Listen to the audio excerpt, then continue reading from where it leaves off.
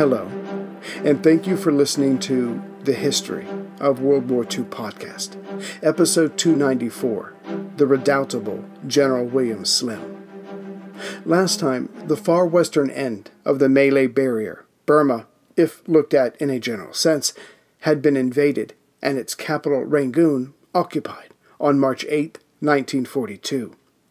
The barrier, set up to protect British and Dutch possessions in Southeast Asia from the Japanese, had all been but decimated, and in record time. The only lands still free of the invading empire were British-controlled India, Australia, and the southern half of Papua New Guinea, and of course, central and northern Burma. But those areas were currently facing the Japanese 15th Army, which had been strengthened by the arrival of the 18th and 56th Divisions. Meanwhile, the inadequately equipped and trained defenders, waiting to be attacked, were demoralized after losing southern Burma so quickly. But however the defenders were going to try to keep central and northern Burma in Allied hands, they were going to have to do it without radar, which would have allowed them to focus their relatively meager air arm. That had been left in Rangoon. And the holding on to what remained of unoccupied Burma was now up to General William Bill Slim, who had been ordered to fly in from Lake Habadaya in central Iraq in early March of 42, as the Burma command was crumbling. Slim, an introspective man who had commanded everything from a platoon to an army, saw the leadership of men in combat as a science and an art. Indeed, to his thinking, the unit's success, no matter its size, was determined by the person on top. That person got the glory, which, if wise, they would share, or the blame, which, if wise, they would keep all for themselves. Why? There will always be another battle. The unit must continue to believe in itself. Now, the science of command is about as sexy as logistics, but it is equally important. As Slim said, the most important thing about a commander is his effect on morale, which can take on 1,000 different forms, making sure the troops have what they need, logistics, to making sure that they know the faster an objective is completed, the sooner they can get out of there, motivation and goal. And this labyrinth that is command had been studied by Slim for decades. Born in 1891 in Bristol in southwest England, as William had an older brother, the family did not have the means to send this second son to university. So young William, from 1910 to 1914, taught in a primary school and worked as a clerk for a metal tube maker. In 1912, he joined the Birmingham University's Officer Training Corps, though he had no official connection to the school. When the Great War came, he was made a second lieutenant in the Royal Warwickshire Regiment. Wounded at Gallipoli, he was sent home. After recovering, and still with the Royal Warwickshire, he was wounded a second time in Mesopotamia. Moved to India to recover, he was given the temporary rank of major in the 6th Gurkha Rifles in 1918. A year later, formally made a captain, he was transferred to the Indian Army. As his ranks alternated during the war, he saw the effect those commanding had on their men. Some leaders cared for their troops. Others simply expected the men to do their utmost all the time, without sufficient motivation or example. The latter normally did not fare well, nor their units. During the interwar period, William got married, attended Staff College, and then was sent to Army HQ India in Delhi. After this, he was sent home to teach at the Staff College, Kimberley, from 1934 to 1937. He also wrote novels and short stories under a pen name to augment his meager Army salary. What followed was more classes at the Imperial Defense College and commands in India. When Nazi Germany invaded Poland and the two sides geared up for a much wider war, Colonel Slim was put in charge of the 10th Indian Infantry Brigade, of the 5th Indian Infantry Division and sent to Sudan. There he participated in the East African Campaign, which hoped to push the Italians out of Ethiopia. Going back a bit, in May of 1936, Mussolini announced the formation of Italian East Africa, made up of the Italian colonies of Italian Eritrea and Somaliland, along with Ethiopia, which had been conquered during the Second Italo-Abyssinian War. This creation of Mussolini's threatened British and French colonies in East Africa when Italy declared war on those two countries in June of 1940.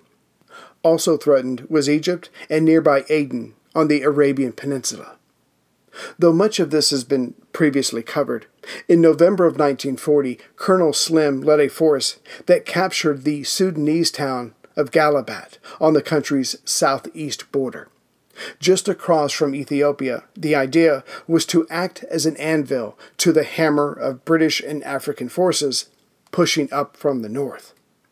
This larger strategy worked, but the campaign could have been shortened, as Slim could have easily crossed over and taken the nearby Ethiopian town, where some of the Italian units would take refuge before the end. Yet it must be said that Slim's true style of aggressive warfare that would one day lead to guerrilla tactics used against the Japanese in Burma had not yet been fully formed. Still, Slim had just learned a lesson, one that would remain with him for the rest of his fighting career, and he was honest enough to make no excuses in the Sudan. He wrote, "When two courses of action were open to me, I had not chosen, as a good commander should, the bolder. I had taken counsel of my fears."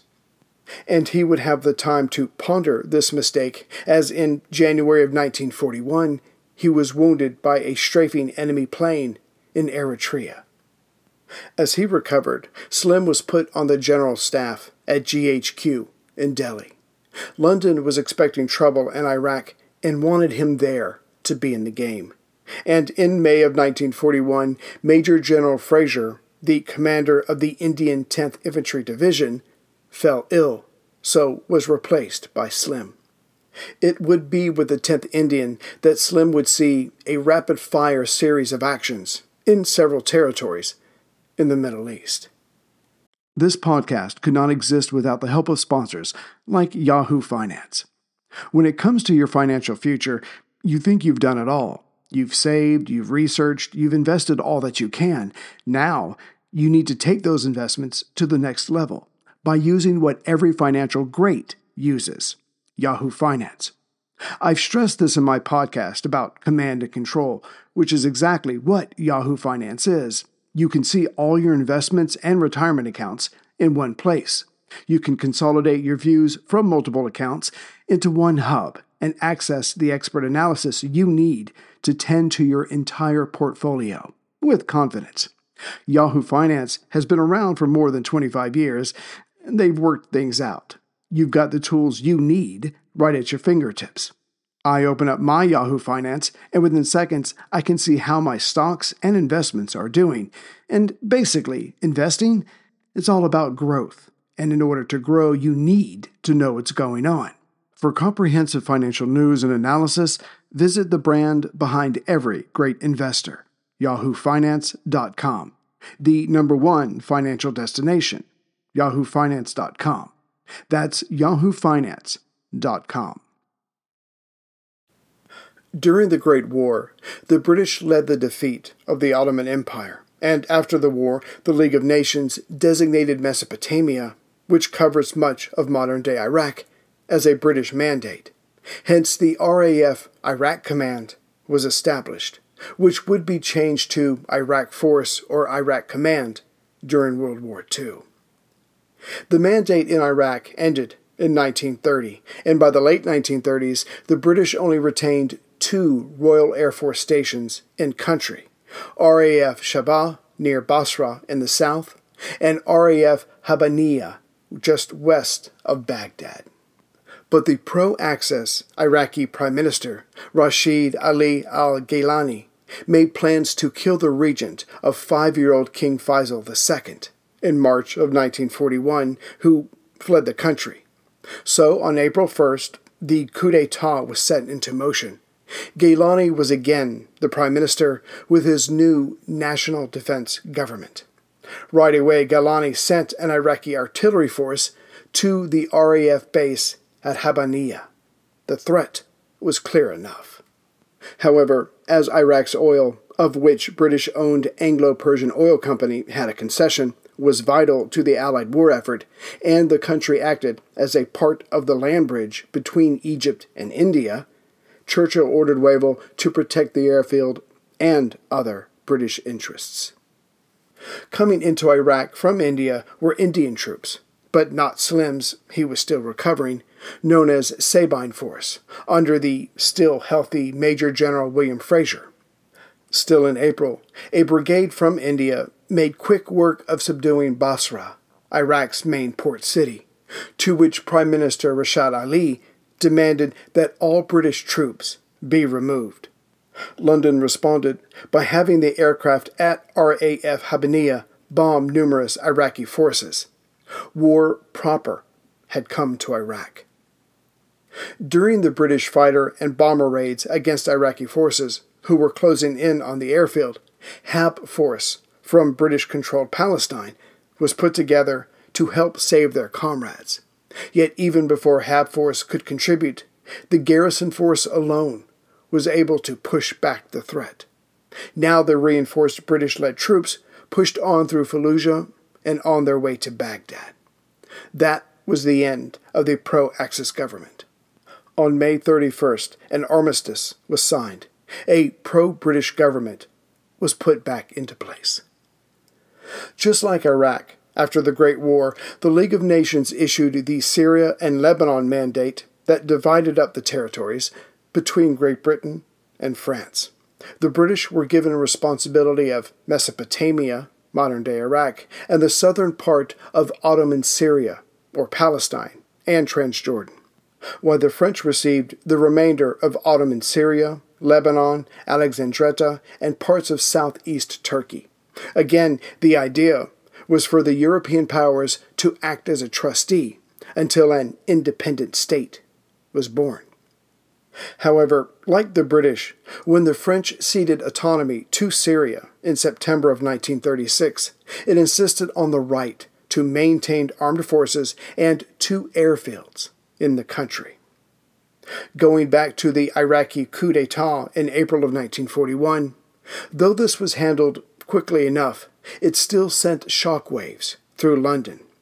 What if the Vichy French-controlled Syrian Republic, or the French Lebanon, allowed Germany to send in forces that could then be used to attack Egypt from the north? Indeed, this scare was all the more specific as Germany had, by May of 1941, invaded nearby Greece and Crete. So, it was decided to launch Operation Exporter, the preemptive invasion of Syria and Lebanon in June of 1941. Guessing that the British would attack, General Henri Dentz, the High Commissioner for the Levant and the Commander-in-Chief of the Army of the Levant, per the War Minister, was already letting German and Italian planes land in Syria for refueling. And as even this would probably elicit a response from the Allies, Dentz was as ready as he could be, with 7 infantry battalions of regular French troops, 11 infantry battalions of special troops of indigenous Syrian and Lebanese soldiers, 5,000 cavalry, horsed and motorized, 2 army groups, some 90 tanks, and 289 aircraft. In the water, this force was supported by 2 destroyers, a sloop, and 3 submarines. If confirmation of British fears was needed, RAF reconnaissance flights over central Syria spotted German and Italian planes landing. The next month or so would see air combat that roughly broke the Brits' way, which caused the Germans in the area to ask Hitler for permission to expand operations there. In truth, Hitler wasn't that interested, yet he wanted to see the British bogged down here, so allowed a slight increase in air power and offered Dent's even more. But in mid-June, Dent's would turn this offer down, as he did not want to see his area become a major war zone. For the coming Allied invasion of Syria and Lebanon, the British were, overall, in a solid starting position. To the south of Syria, in Palestine, was General Sir Henry Maitland Jumbo Wilson, who was no one's fool, and he had the 7th Australian Division, except the 18th Brigade, it was holding out at Tobruk, Gent Force with 2 Free French brigades, and the 5th Indian Infantry Brigade of the 4th Indian Infantry Division.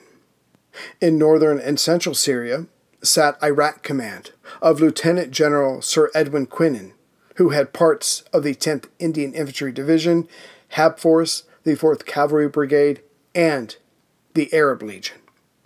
As their locations were generally to the east of the French possessions, these forces would move west to help secure the coast.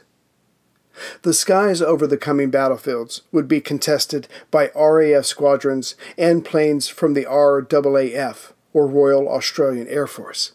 Held in reserve would be the 17th Australian Brigade.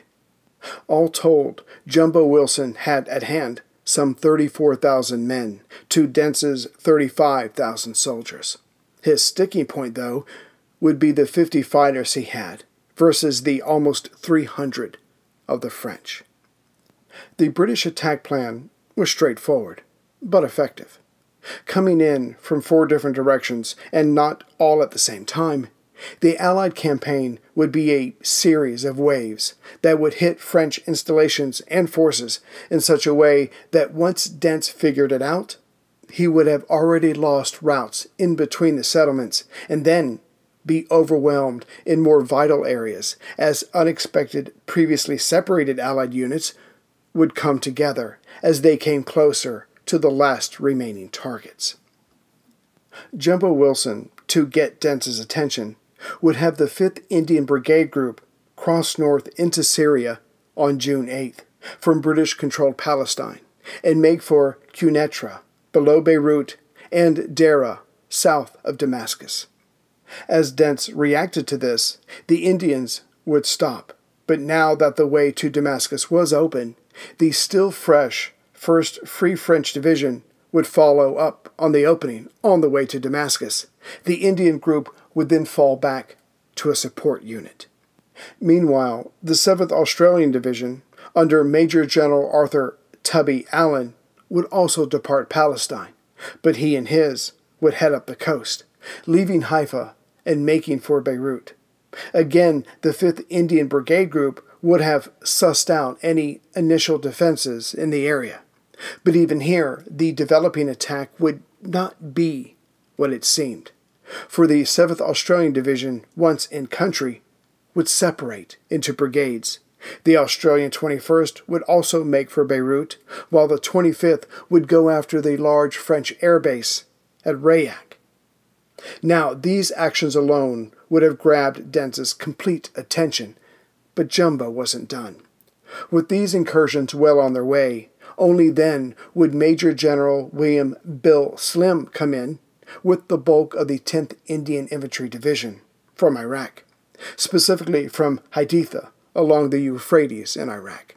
Slim's division would head northwest, following the Great River to Deir ez-Zor, and then to Raqqa, and then Aleppo. If this could be successfully carried out, then the rail line from Aleppo to Turkey would be cut, as many British officers believed that Turkey was pro-Axis and wanted to make sure that they could not contribute to Vichy's war effort. But it's worth stopping here to zoom in on General Slim and his men, as what he is about to achieve here in Syria will be repeated in Burma, only much later, after the initial Japanese threat had lost steam. By June 20th, Damascus inland had been taken, yet Beirut along the coast, home of the main Vichy forces, was still holding out. It was being threatened from the south, but could still receive supplies from the north. General Wilson wanted this northern side occupied and cut off But in order to do that, Aleppo, further north, had to be taken. So the Allied attack on the north side of Beirut would not have to worry about its rear. This is where General Slim and the 10th Indian comes in. Jumbo Wilson wanted Slim and company to cross over the Iraqi-Syrian border on Syria's eastern side and, traveling northwest, take Abu Kamal, then Deir ez-Zor, then Raqqa, then Meskin, and finally Aleppo in the northwest corner of Syria. As the Indian troops in the southern attack had already proven themselves in this hot, dry theater, it was hoped Slim's men would do equally well. The question was General Slim up to it? The 10th Indian Infantry Division, currently the 21st and 25th Indian Infantry Brigades, plus the 2 8th Gurkha Rifles, left Haditha on June 27th.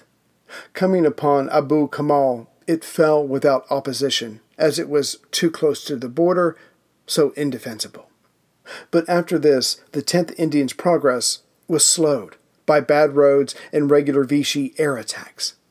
Still, by the afternoon of July 1st, Slim's force was only 9 miles from Deir ez-Zor, the largest city in eastern Syria. At first, Slim was simply going to launch an attack at the city from the southeast, along the road he was on, while sending another mobile force around to the north of the target to launch a surprise attack from the rear. The hope was this would end quickly enough to capture the 2 large bridges there over the Euphrates. But as the Vichy air attacks had held him off of getting resupplied, Slim's fuel was running low. Should he risk it?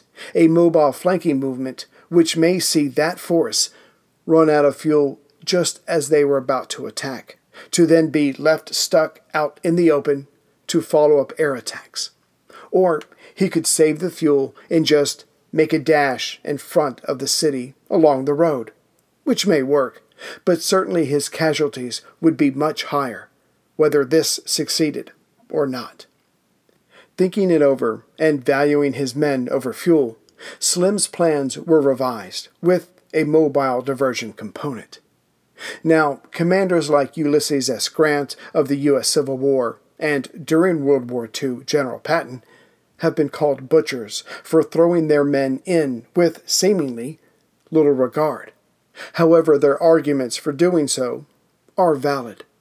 To launch a direct attack to take away the enemy's ability to shuffle forces around has its value. Further, any attack that stalls and then becomes a siege will generate much larger casualties than simply charging in, most times. However, General Slim was more of the mind of General William Tecumseh Sherman, again of the U.S. Civil War, who was remembered for burning the city of Atlanta. However, to get that far south, Sherman first engaged in a series of brilliant maneuvers that caused General Joseph E. Johnston's Army of the Tennessee to run itself exhausted, trying to stay in between Sherman and the city, not unlike a master tennis player forcing an opponent to run all over the court. So, at 9 a.m. on July 3rd, Slim had the 210th Gurkha Rifles attack the city from the southwest, not along the road. This was a fairly obvious move. However, 4 hours earlier, Slim had sent out his flanking column again to the southwest, but this time they were 20 miles or 32 kilometers further away. By 10:30 a.m., they were in position to the northwest of the city. The Gurkhas went in first to grab the defenders' attention, which worked. Only then did the flanking force and motor cars charge in, practically unmolested. The bridges were secured, and by 11 a.m., the 2 Indian forces met within the city, as the defenders switched into civilian clothes to blend in with the evacuating locals.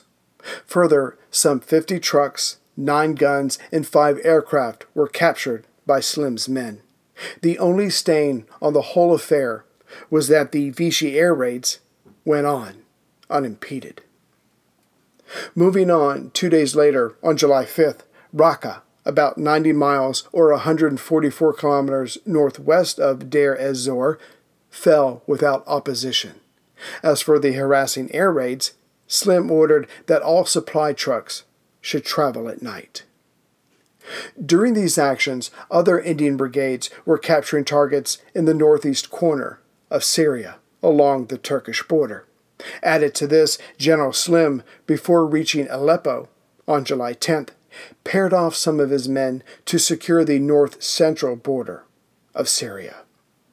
By then, specifically in the early morning hours of July 9th, the Aussies of the 7th Australian Division had encircled and begun to enter Darmour, the Vichy French administrative capital, about 30 kilometers or 18 miles south of Beirut. However, the day before, July 8th, General Dentz was already talking to the British about an armistice. On July 10th, the Australian 21st Brigade, its rear covered by General Slim, who was holding Aleppo, was on the edge of Beirut. This unfolding situation, as well as the surrounded Darmour, forced Dentz to negotiate in earnest.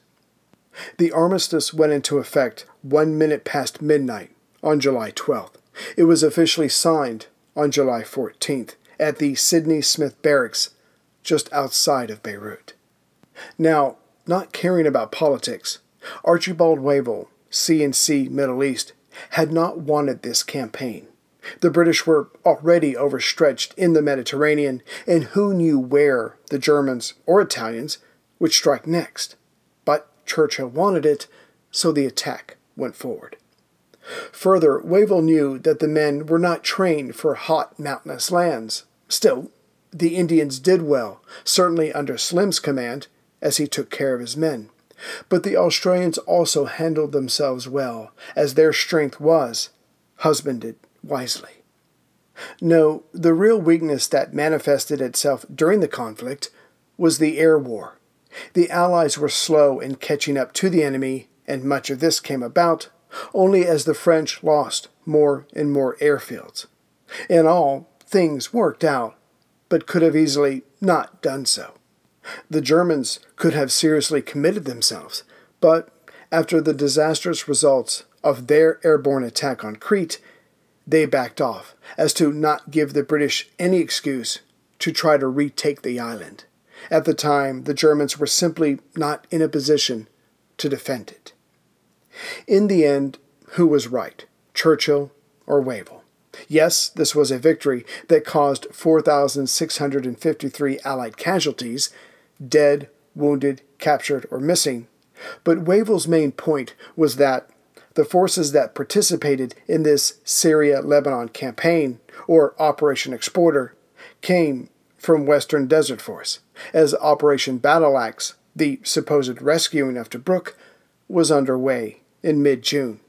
The result there was an outright Allied defeat, which lost almost 1,000 men, some 90 tanks, and 36 aircraft, with Eastern Cyrenaica still in Axis hands, threatening Egypt. Again, that had been the C&C Middle East Wavell's primary focus, but he was outvoted by Churchill. Ironically, the defeat of Battle Axe, though one hand had been tied behind his back, was the last straw for the Prime Minister, who sacked Wavell. He was relieved on June 22nd and gave up command on July 5th. His replacement was C&C India, Claude Auchinleck. Basically, the two men switched positions.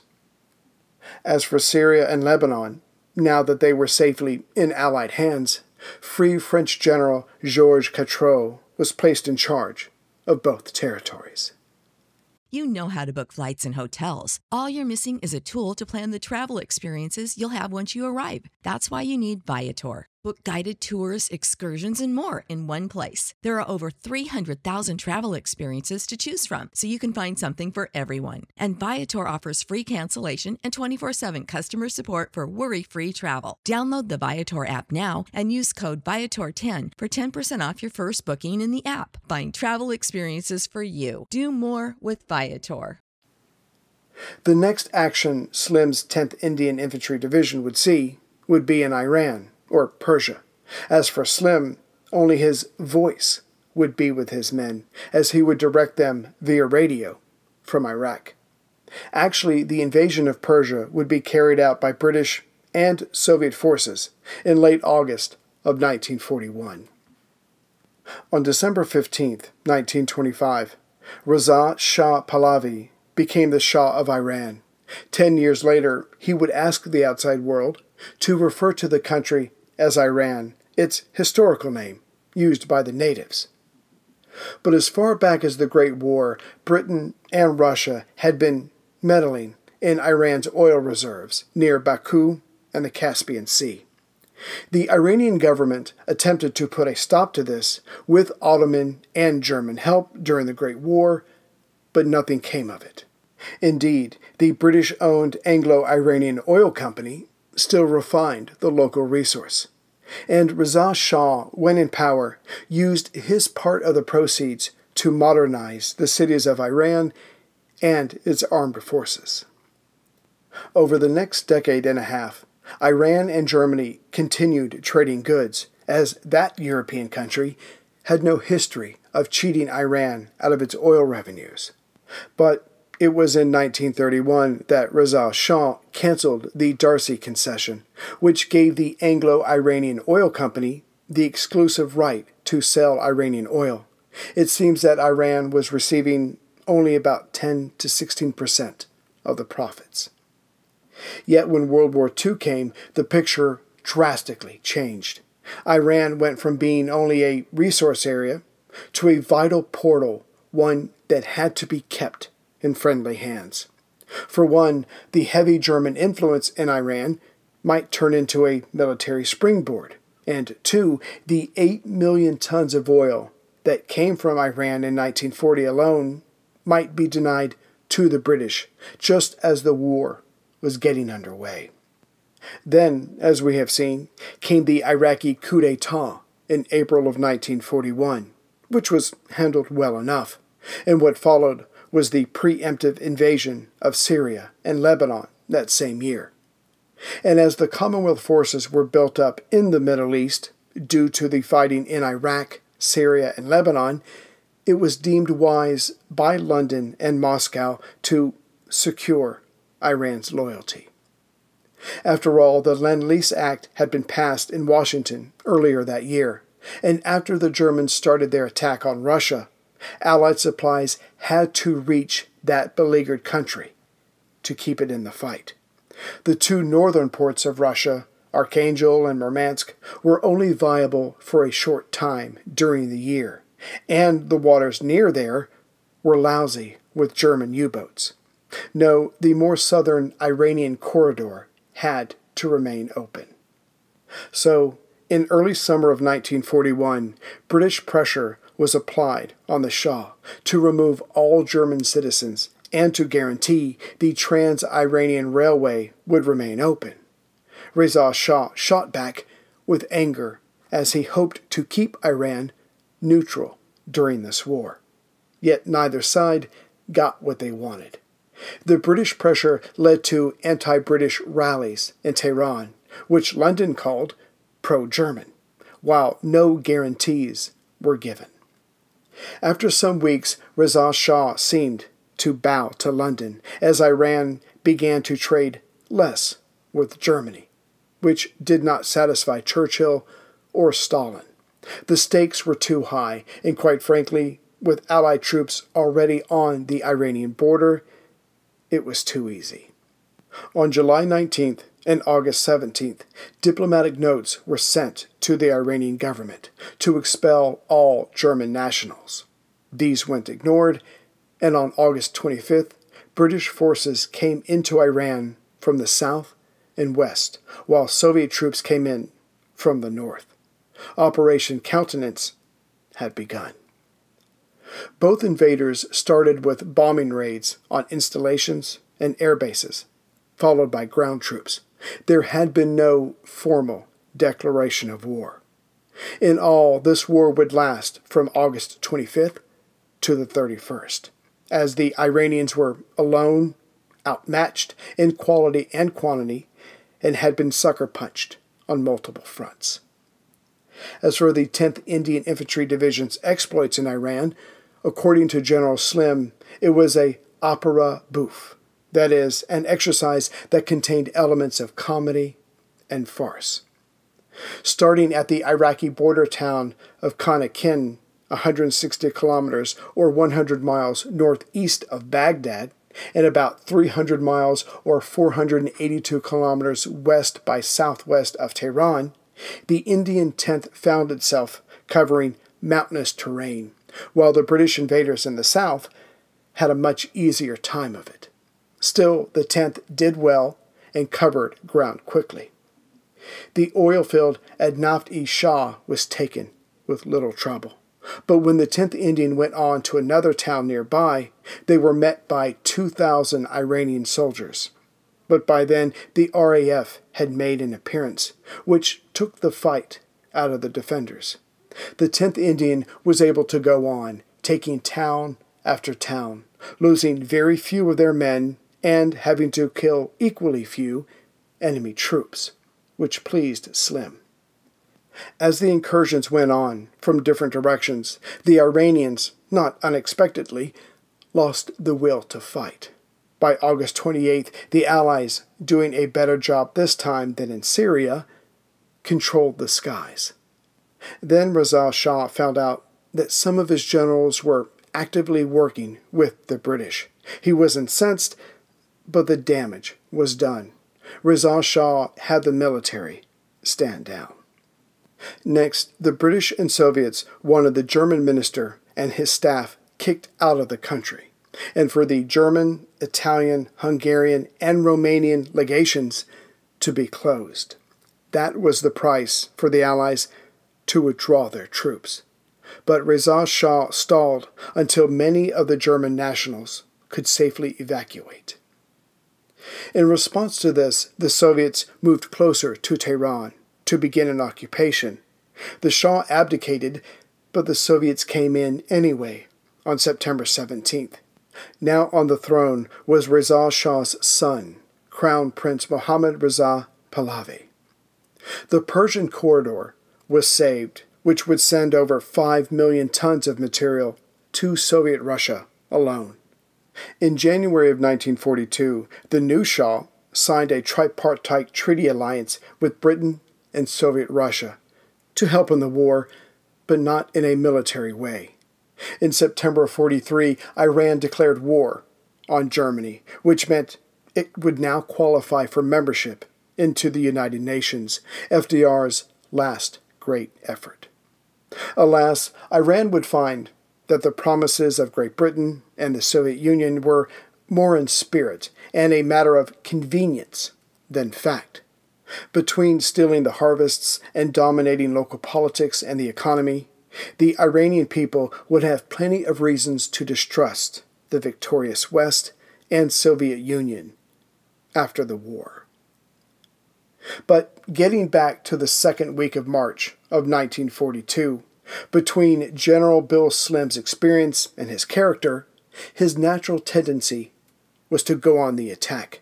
It's always better to have the enemy reacting to your moves versus the other way around. But that was not possible at this moment. The Allied defensive line was set up, but little metal was in the men's hearts. As it was, the incoming Slim would have to command the newly created Burr Corps, a new name for a hopefully new attitude among the ranks, and if possible, different results. Greetings, everyone, from Central Virginia. So for the Americans out there, happy 4th of July. Hopefully this is going out tonight. In between the hot dogs, hamburgers, fireworks, cigars, and beer.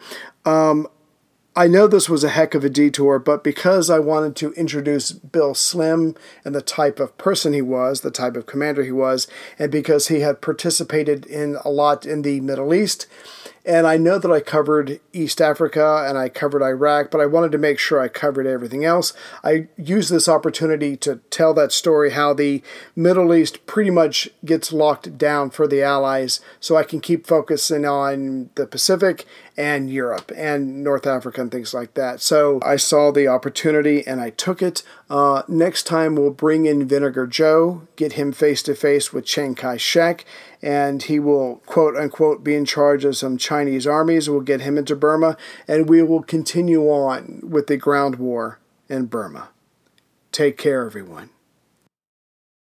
Without the ones like you, who work tirelessly to keep things running, everything would suddenly stop. Hospitals, factories, schools, and power plants, they all depend on you.